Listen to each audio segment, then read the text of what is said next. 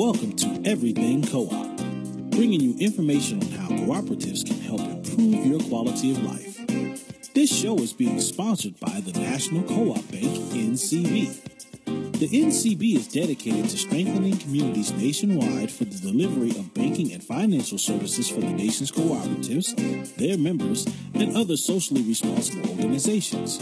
For more information on the power of community ownership, visit ncb.coop. That's ncb.coop. Now stay tuned for your host, Vernon Oakes. Good morning, everybody. This is Vernon Oakes. Welcome to Everything Cooperative. It's a wonderful day in the Washington, D.C. metropolitan area. We want to talk to you about the power of cooperatives. The National Cooperative Bank is sponsoring this program so that you can get the benefits of cooperatives. It could be a housing co-op. It could be a credit union. Any kind of worker cooperative, any kind of business you can think about could be a cooperative. And listen, I want to have a conversation with you this morning, and if you'd like to join into this conversation, you could call in at 1-800-450-7876. What we want to talk about is the spiritual aspect of cooperatives. You know, it came to me, my sister went to a power lunch yesterday with Reverend Matthew Watley at Reed Temple AME Church. It's a lunch, 20-minute conversation. He talked about good health. And when she came back and talked to me about it, first I was sorry I missed the conversation about good health. He spent a lot of time talking about the social aspect of good health. And when my sister came in, by the way, she's sitting here in the studio with me this morning. Don't expect her to talk unless she really has something great that she wants to say to you. But it was like she could see how the social aspect of good health, how that is at the core of cooperative. Because in our business, I'm in the process of working with the employees of Oaks Management to make it into a worker cooperative. And the aspect of co-ops that really first caught my attention was the aspect that when decisions are made, they're made jointly. They're made by the people who are in the co-op. And if that is a worker co-op, that would be the employees of the organization own and control the business. And they are the ones that set up how the organization will run, how it will operate through its bylaws, through its rules and regulations, employee manuals. When you look at all of the aspects of how a business runs in this boilerplate language of policies and procedures, then the employees are the ones that create those documents. And what I liked about the worker cooperative is that the employees are the ones to make the decisions in an organization. They get to choose this way or that way. So how does this have to do with social good health? What I got from Brenda, at least what I heard her say, was Reverend Motley was talking about when you're looking at good health and social health is really the people that you're involved with. Who are the people you involve? Who are the people that you choose to be in your life? You know, we don't have a choice of who our parents are going to be. We have no choice of who our siblings are going to be, our uncle, our great aunts. We have no choice in that, but we have a lot of choice on who we choose to have as our friends. Some cases we have choice, but not a lot of choice. If you have a job, you may not have a choice of who sits next to you or who works in your area or your division, your group. But in a worker co-op, the people in the co-op, they are the ones that decide who are the members of the co-op. They are the ones that decide how decisions will be made. They're decided if there's going to be a hierarchy organization or if it's going to be a group organization. In a hierarchy, you would have a executive director or a president, and you'd have committees and maybe vice presidents and on down. And it functions as a normal business, a shareholder business, capitalistic sort of model where there is this hierarchy of who makes what decisions. But in a co-op, even if they choose to have a hierarchy, they choose how that hierarchy will function. One example, when we had Equal Exchange, which is a co-op that I really like and would have loved to work my career in that kind of an organization or in that particular organization, one rule that they decided is that when you come to compensation, that the most difference you can have is 3 times. And that is that if the president of the organization could only make 3 times as much as the lowest paid person in the organization, whomever that is. And I really liked that.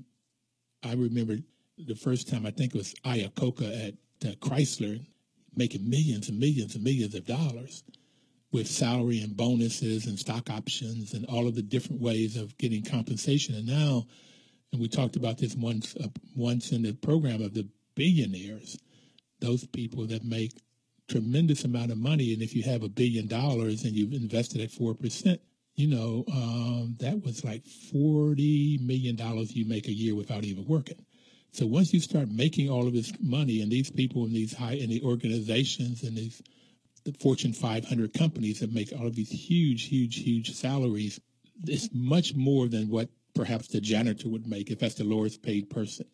But in this co-op and equal exchange, at least the janitor is going to make, if the janitor is the least paid person in equal exchange, 1/3 of the amount of money that the highest paid person is paid.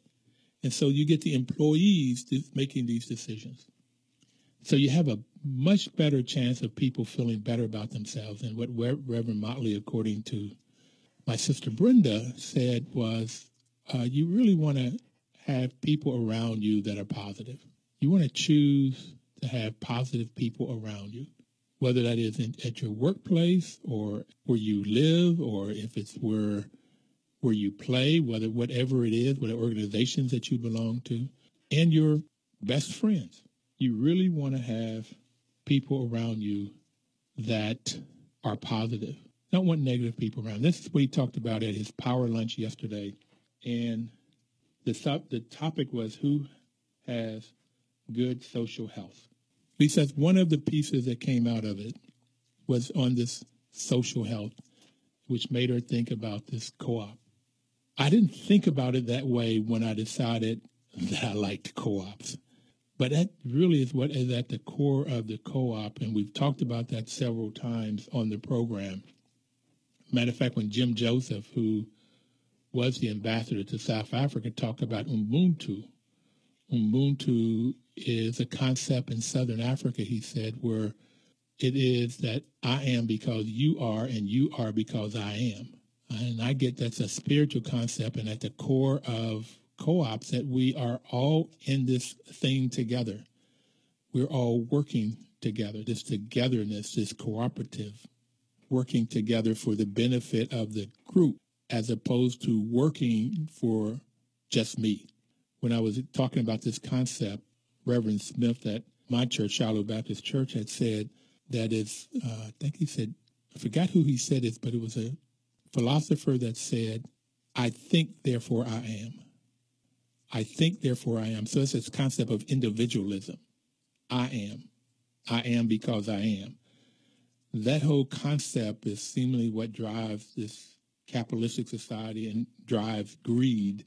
Greed, from a standpoint, is I'm going to make decisions that gives me the best return on my investment. I don't care about anybody else. I don't care necessarily about the customer. I don't necessarily care about the employees. I am just concerned about what is best for me. And this return on investment, which was the main criteria when I went to the MBA program, was you made decisions that would give the stockholders the greatest return on investment. That was the main variable. Now, they did talk about good service and great products and all of that, but it was in the context of the best return on investment. What is best for the stockholder?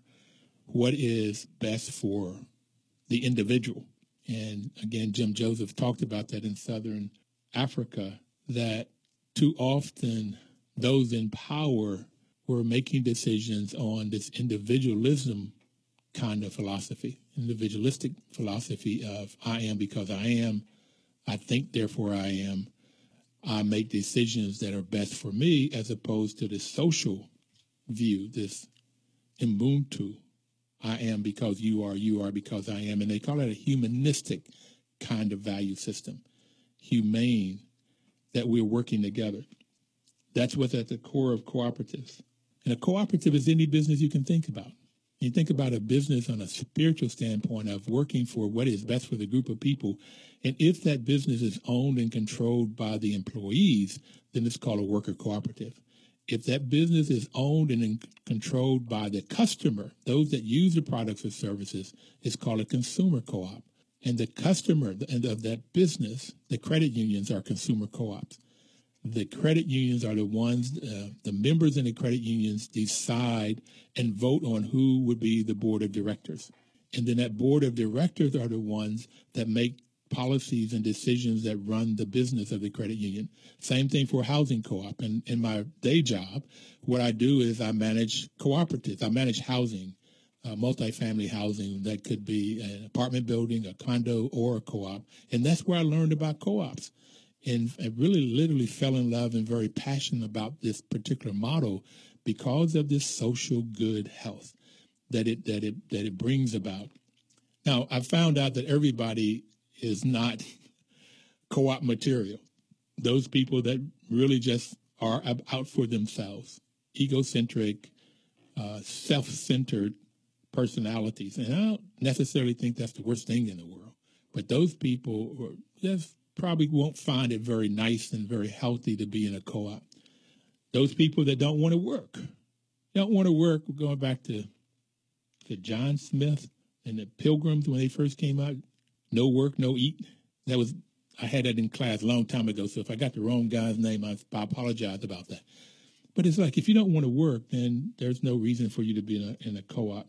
So a definition of a co-op is it is any kind of business you can think about. If it's owned and controlled by the employees, it's called a worker co-op.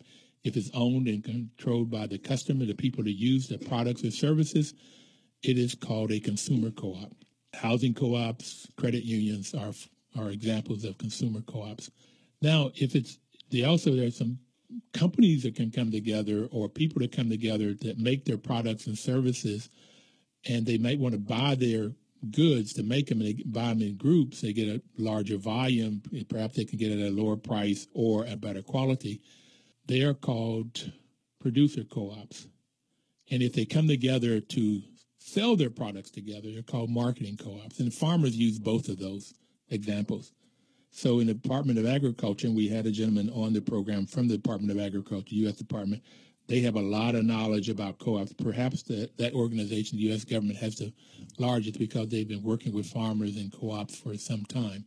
But the spiritual aspect is what we want to talk about. And if you want to be on this conversation, please call in at 1-800-450-7876. We're going to take a break now. Please don't touch that dial and call in and let's talk. We'll be right back. News updates on the web at WOLDCnews.com.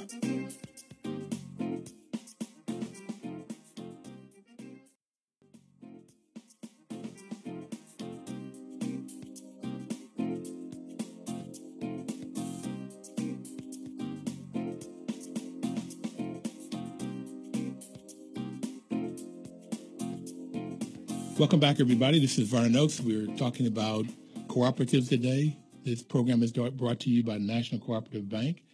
National Cooperative Bank's mission is to help cooperatives grow by supporting and being an advocate for America's cooperatives and their members, placing special emphasis on serving the needs of communities that are economically challenged, especially serving the needs of communities that are economically challenged. A lot of times in America, those communities that are economically challenged are communities of color.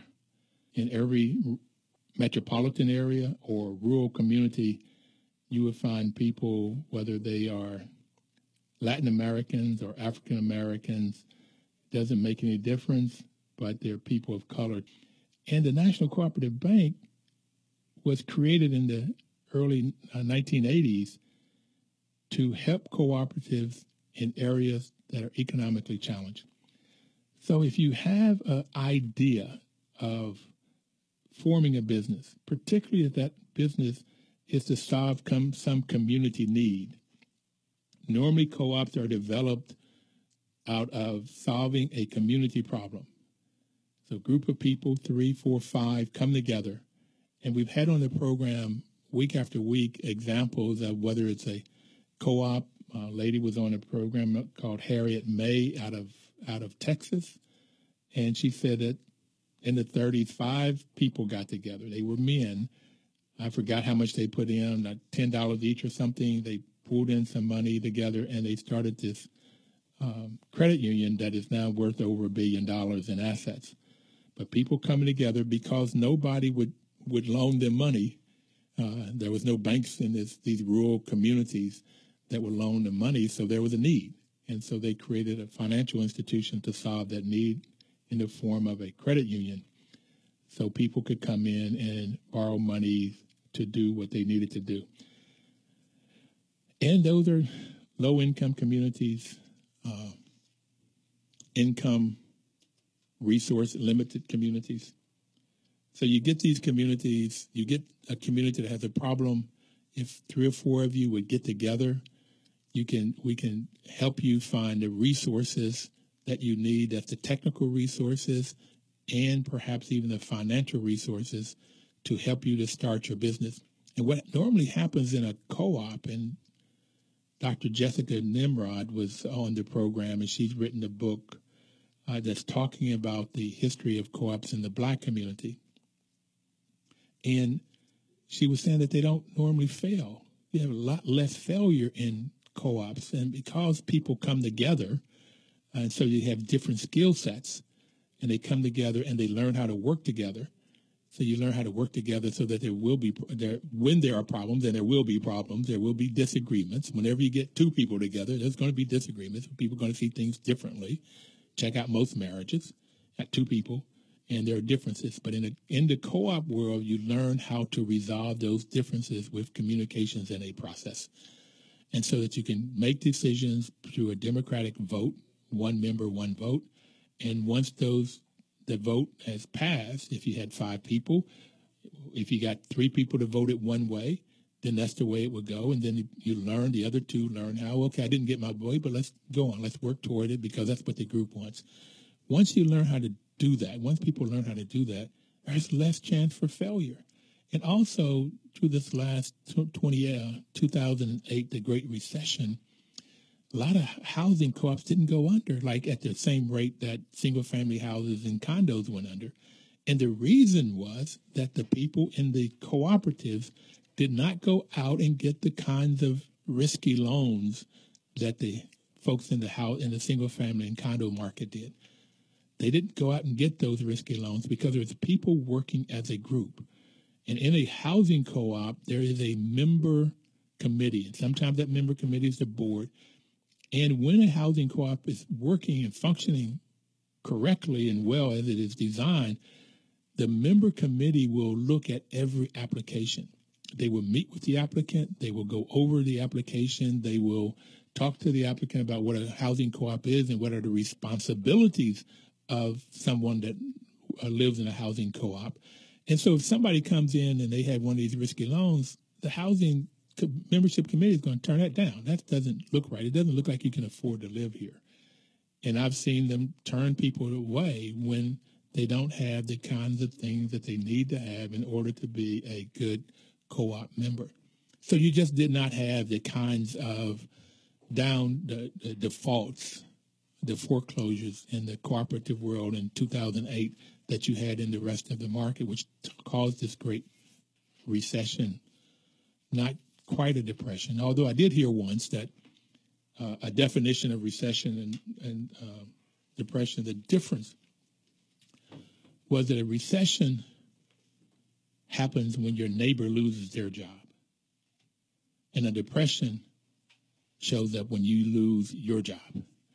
So that's when you talk about right down to the nitty-gritty of in a household is when an individual in a household loses their job, that makes that household, that family in very bad shape, particularly if there's only one person working and there's depression in that household. But if a neighbor loses their job, then there's worry and concern, but not the same thing as when you lose your own. So that's one difference. How many different people ended up losing their job in this great recession that we just have gone through because it started with people making bad decisions and bankers creating mortgages that were designed to fail. because the interest rates were going to go up much faster than people's incomes went up. And so, therefore, they couldn't pay the mortgages, so they were designed to go into foreclosure. And when all of those hit at once, it was amazing the ripple effect in our whole economy, how it just took down. People couldn't fly, people couldn't go out to eat. There was any aspect of the economy went down because people lost their homes, lost their jobs, and it took a big dive. It just didn't happen in the co-op world. There were some co-ops that had trouble, and it was like in Detroit that it was hit very, very hard with the 2008 Great Recession, and so the whole economy went down, and so people lost their jobs, and those particular co-ops suffered. I don't know if they went under or not, but they definitely had a hard time. There was some here in the district that had difficulty because you had numbers of people that had lost their jobs or lost their incomes, and so that means that they can't pay their co-op fee or their rents or whatever, and then things happen to go down pretty bad. But the other place was in California, that some co-ops had difficulty in those two regions, but for the most part throughout the U.S., co-ops survived. They did, and they thrived. They did extremely well, whether the housing co-op, credit union, worker cooperative, and we talked about co-ops in Mondragon, Spain, where it's an area after World War II that was very depressed in Spain, and so people got together. There was one, I think he was a religious leader. I'm not exactly sure whether he was Catholic or some other religious, but he got together and started getting people to see how co-ops work. And now there are over 100 different co-ops, and I don't remember how many people, 55,000 people that's in this co-op. But what happened in the Great Recession, because they were hit, Europe was hit very hard also. We are getting to where we have one world economy. When something happens over here in the U.S., it affects everybody else. When something happens in China, it affects everybody else. So we're getting to be one. So this European world, they started seeing difficulty too. And there was one company that even in this Mondragon, Spain world that went under, and the rest of the co-ops hired those employees. It's kind of amazing that they support each other. Then people took, I think they said 20% cuts in their salaries so they didn't have to lay off people. So you get the group of people working together. Therefore, in this social health, you have people working together for the good of the group, doing positive things. All right. Therefore, the group survives and strives. I can't see how it could get any better except for those people that really just want to look out for themselves. But the values of cooperatives are based on the values of self-help, people helping themselves, but with self-responsibility and democracy, working together. It is a point of self-help, but not at the exclusion of somebody else. It is with working together democratically. Again, that democratically is one member, one vote. And learning how to work democratically, which we all don't know how to do that, and we've talked about that on the program too. Equality, equity, and solidarity, the values. In the tradition of the founders of cooperatives, cooperative members believe in the ethical values of honesty, openness, transparency, social responsibility, and caring for others, The social aspect of not only working for self, but also for others and the environment, being socially responsible for what is going on in the environment. The ethical values. And from what I know about Christianity, since I'm a Christian, these values are Christian values. What I know about Islam, these values are Islamic. Most religions, I think you'll find these values as what prompts up these ethical values. When we come back, we're going to talk about the principles of cooperatives and what makes that which is the core and the skeleton of a cooperative, what really works. And if it's a modern day co-op, they will use these principles. But we have to take another break and talk about the weather and the traffic. And then we'll be back talking about the principles of co-ops and the spirituality of cooperatives. Please don't touch that dial. We'll be right back, and you can call in with your questions or comments.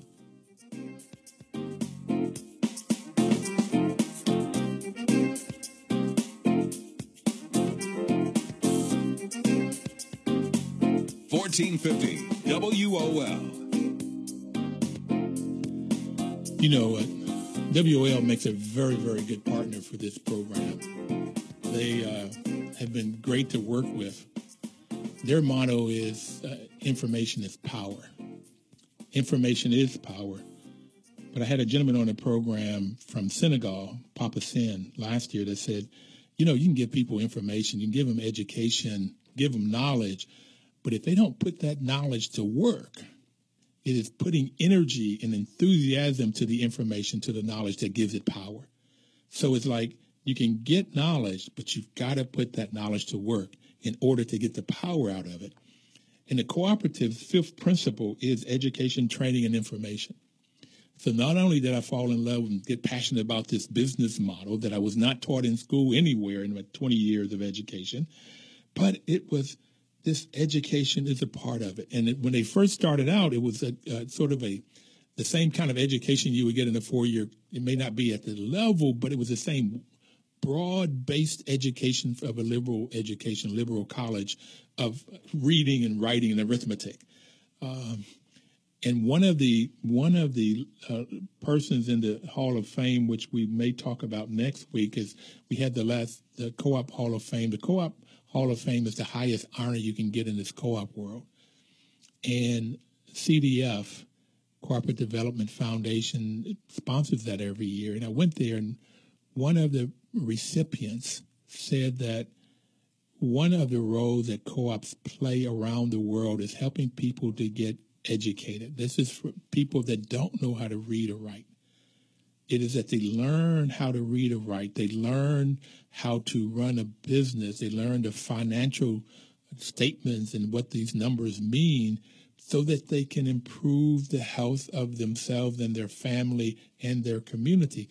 And so they have a reason for getting this knowledge, and that people get that knowledge. They're like, click, bang, it worked. They get the knowledge and they put it to work. They get the knowledge, they put it to work.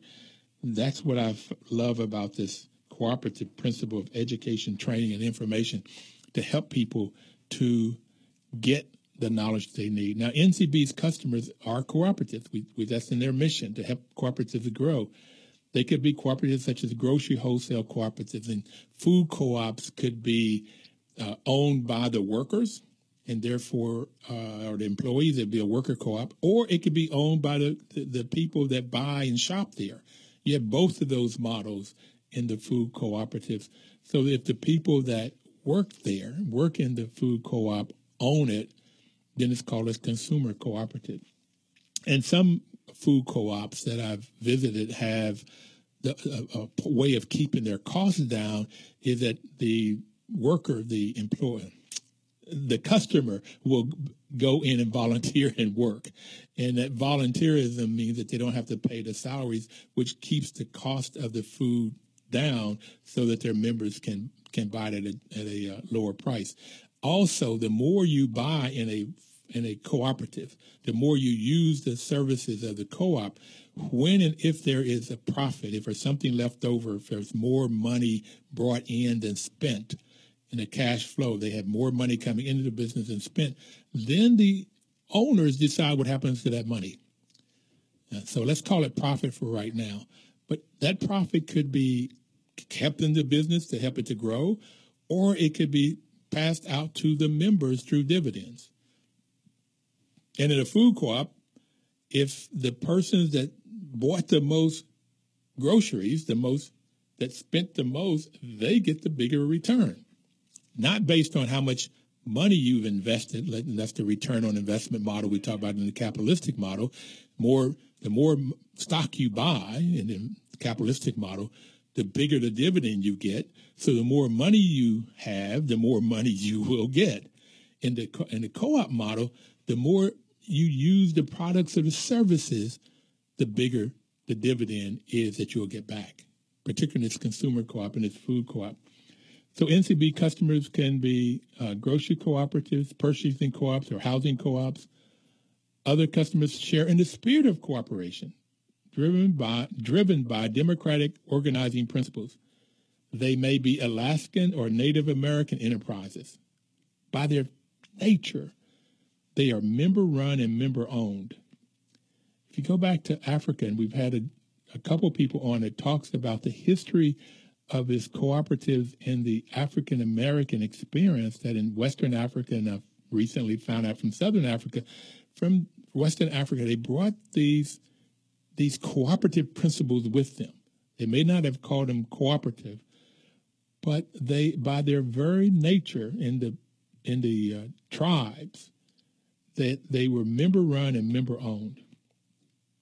And Papa Sin, who I talked to you about earlier, said more often than not, they were women-controlled, not men-controlled. Jessica Nimrod said that in the African-American experience, mostly the co-ops were run by women, and that's been my experience for the housing co-ops.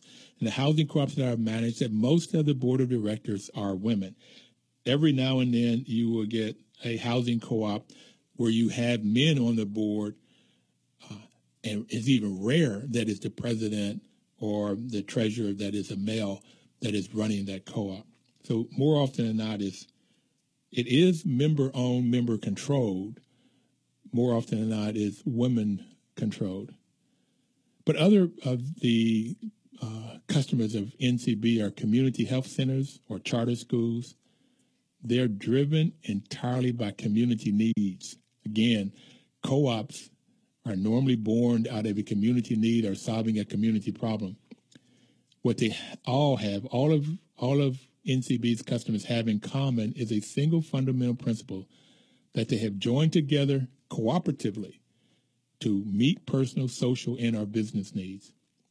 So NCB started their charter, established by Congress, is a significant commitment to community revitalization in those communities that are economically challenged, resource-limited communities. And that's the employment of the cooperative model in the development of business and affordable housing is critical for low-income Americans, and it strengthens communities in both urban and rural areas. So this co-op model is an answer for the African American community. You know, I never believed, even as a child, I never believed that white America was going to give us 40 acres and a mule. Okay? I just didn't believe it. I mean, we were told that after slavery. At least that's what I read a little bit in our history books, or I think it was more I was told it. It wasn't in my history books coming up in junior high or high school. So I was told, why would somebody that's got mules and acres and would give it away? So if that was promised, it wasn't delivered on. As a matter of fact, those African Americans that have had land, more often than not, white Americans try to take that land in different kinds of schemes and ways. They definitely wasn't giving it up. But even in going through the business school again, I did not see how our communities, the low-income communities, the limited resource communities, would be able to benefit with this capitalistic model. I called it systemic discrimination.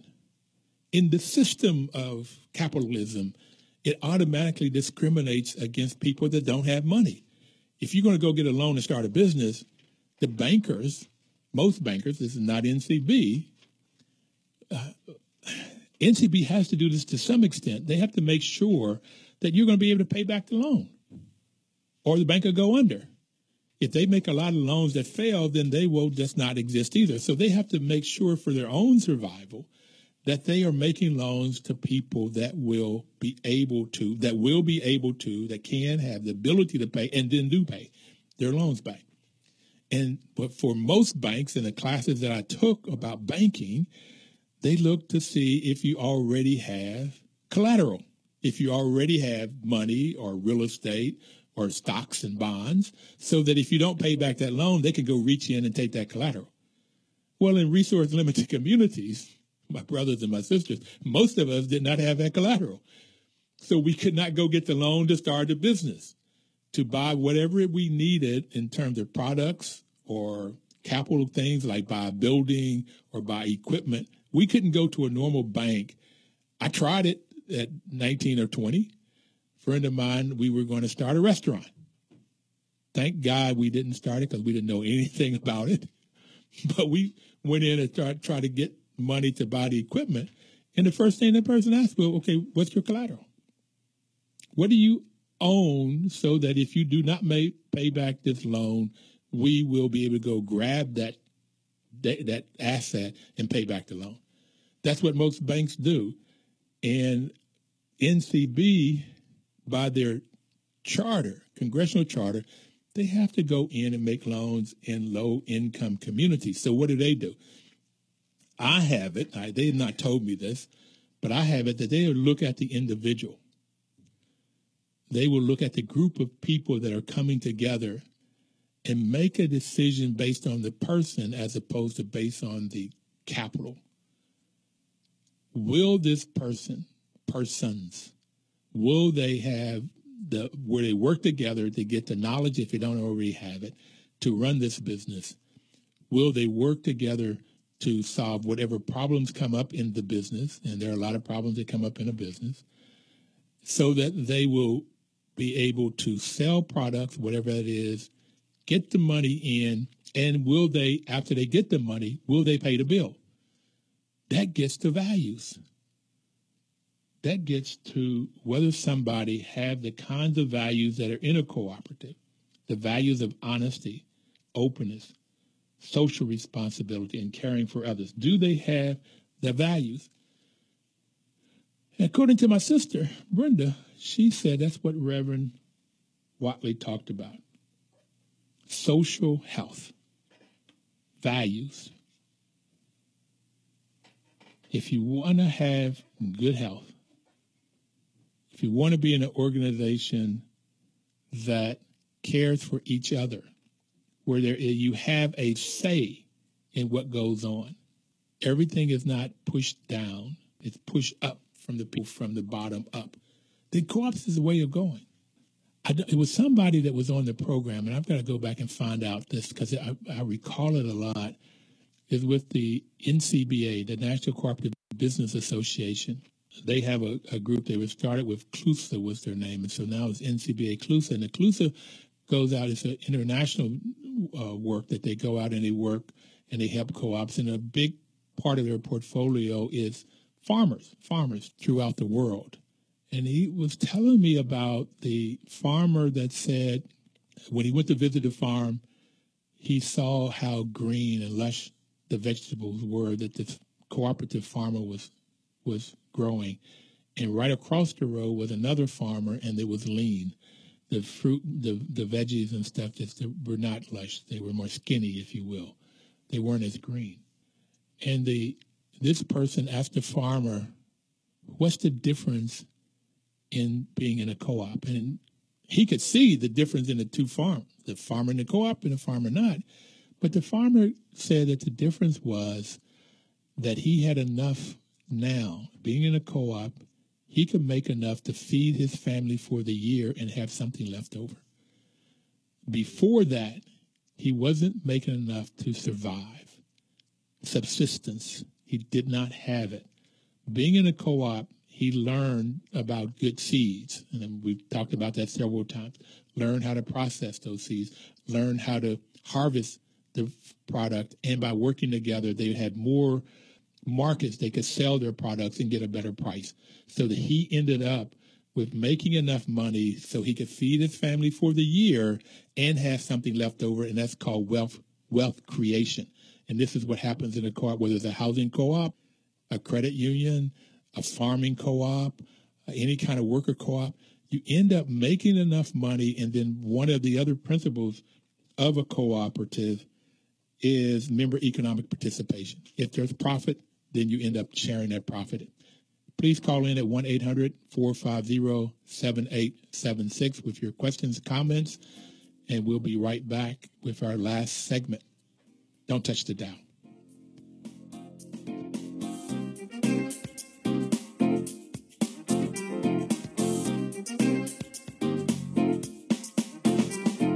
News News updates on the web at WOLDCnews.com.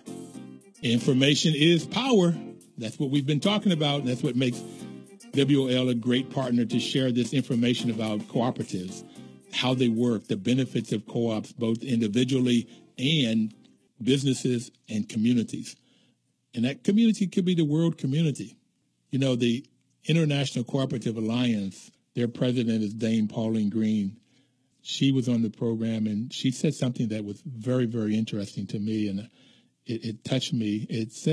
She said that co-ops around the world help people to come out of poverty with dignity. And I put that with what Jim Joseph, who was the ambassador to South Africa, he said that most American programs that are given out for the development of people or to help people to survive, whether that's food stamps or welfare or TANF, Section 8 housing, most of those programs helps people to survive, and that's great. I mean, don't get me, I'm not complaining about it. But what they don't do, and this is what he said, they don't help people to get wealth. They don't help people to come out of poverty. And when Dame Pauline Green said what the co-ops around the world, her experience is that co-ops help people to come out of poverty with dignity. So not only does it help them come out of poverty by creating wealth, the social wealth, social health that we've been talking about, the spirituality of cooperatives, but also in a very realistic financial way. It helps people like that farmer we talked about before we took break that had enough monies after becoming involved in co-ops and learning this fifth principle, getting education, training, and information about how to run a co-op, how to work cooperatively together to both get better seed. I think they were organic, so it's not better fertilizer, but different way of composting and getting fertilization to the plants, and then working together to sell them. So they get a better price for the product. They get a better product and a better price for their products, starting out with better seed. So in a co-op, it helped him and his family come out of poverty. They owned land, they had a farm, they had a business. It just wasn't making enough to even feed his family for the year. And I remember my mom and dad talking about having more month than dollar, okay? Having more of a year than food. Same kind of concept. Co-op helped him to come out of poverty with dignity, through knowledge, through learning, through training. So this is what the co-op does. Dame Pauline Green said it, and I couple that with what Jim Joseph said. We could get even American policymakers, and I've asked this question several times on the program when I've had people on, why isn't it, since the co-op model has so many benefits, why is it that the American dollar, the taxpayer dollar, will give money in the housing world, which I know more about? HUD will give more money to create apartment buildings than they do with co-ops. The only money I know of, because in the Wisconsin area, the people up there, including the HUD people, know co-ops, and they will do everyday co-ops. But most of the co-op money that the government spends is with senior co-ops. And that's a program in HUD called 202 program. But all of it goes to apartments. Who makes the money with apartments? It isn't the individuals that live there. They do not create the wealth. Who makes the money for apartment buildings are the people that put in the money. The people already have money. They put in the money. And I've had it, and I've talked about it on this program. One lady told me I was sinister with this view that the wealthy people will put money into campaigns, that they will elect the members that they want to elect, and then when those members get into Senate or the Congress, then they will create programs that benefit the wealthy, the people that got them in. That makes perfect sense from a standpoint of if I was running for election and I got money from Alonzo, who is working here in the studio, if he gave me money and if he came to me and said, look, I need this program to help me out, of course I'm going to want to help him out. He helped me to get in. So from a logic standpoint, it makes all the sense in the world.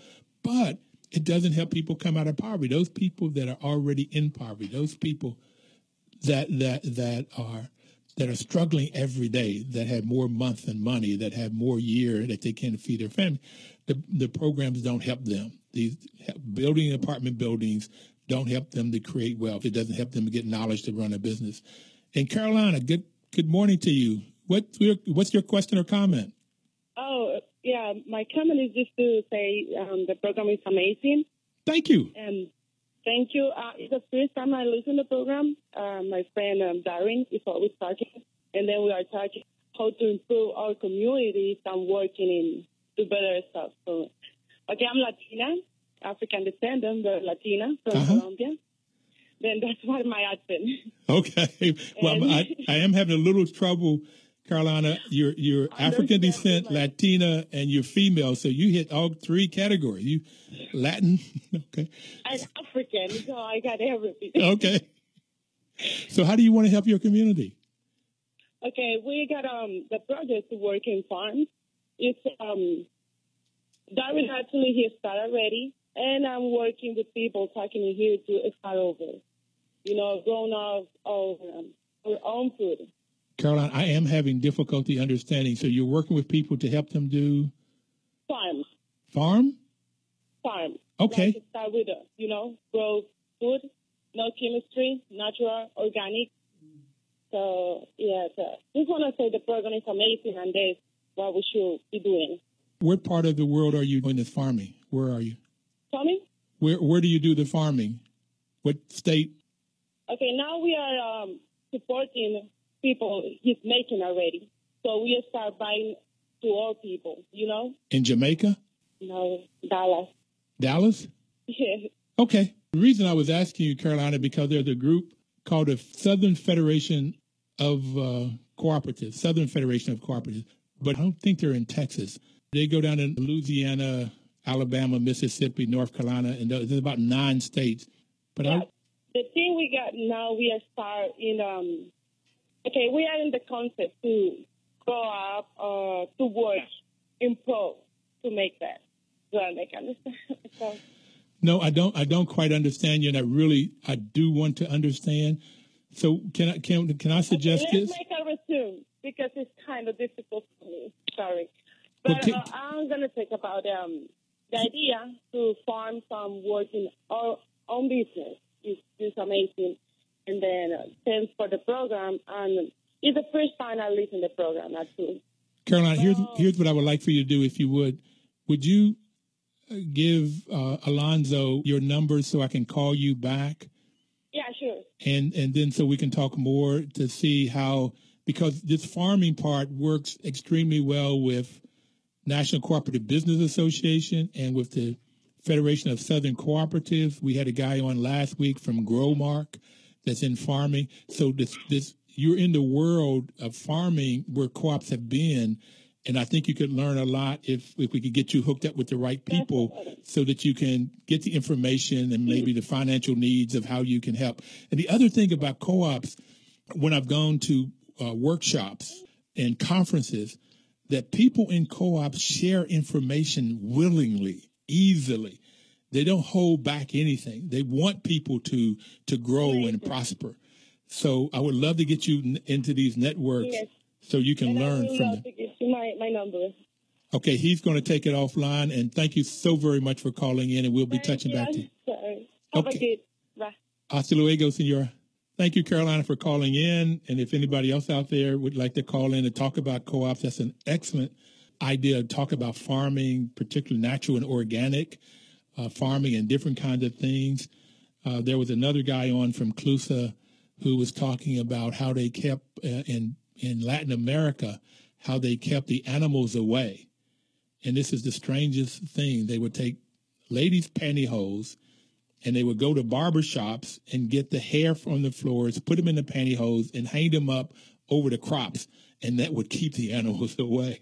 And he said to me later on, after he said his coworkers teased him about this, but it's all kinds of knowledge of how you can grow, particularly organic, that you cannot use the fertilizers and other things and pesticides to keep the pest away. And these insecticides and stuff, they get on the plants and stuff, and they get into our bodies, and they cause diseases. And I really don't know, but might be one of the reasons that there's so much cancer going on that wasn't going on when I was growing up. But you learn little tricks of the trade of how you can get natural organic foods and how you can grow these foods through working with individuals. Again, the sharing of knowledge is the fifth principle, but the first and the biggest for me. Volunteer and open memberships. It doesn't make any difference if you're Latina, African American, whatever your background is. You can become a member of a co-op. Democratic member control. We've talked about the third principle. Members' economic participation. Normally, you put in some money, but you also get to share in the benefits and the profits. Autonomy and independence.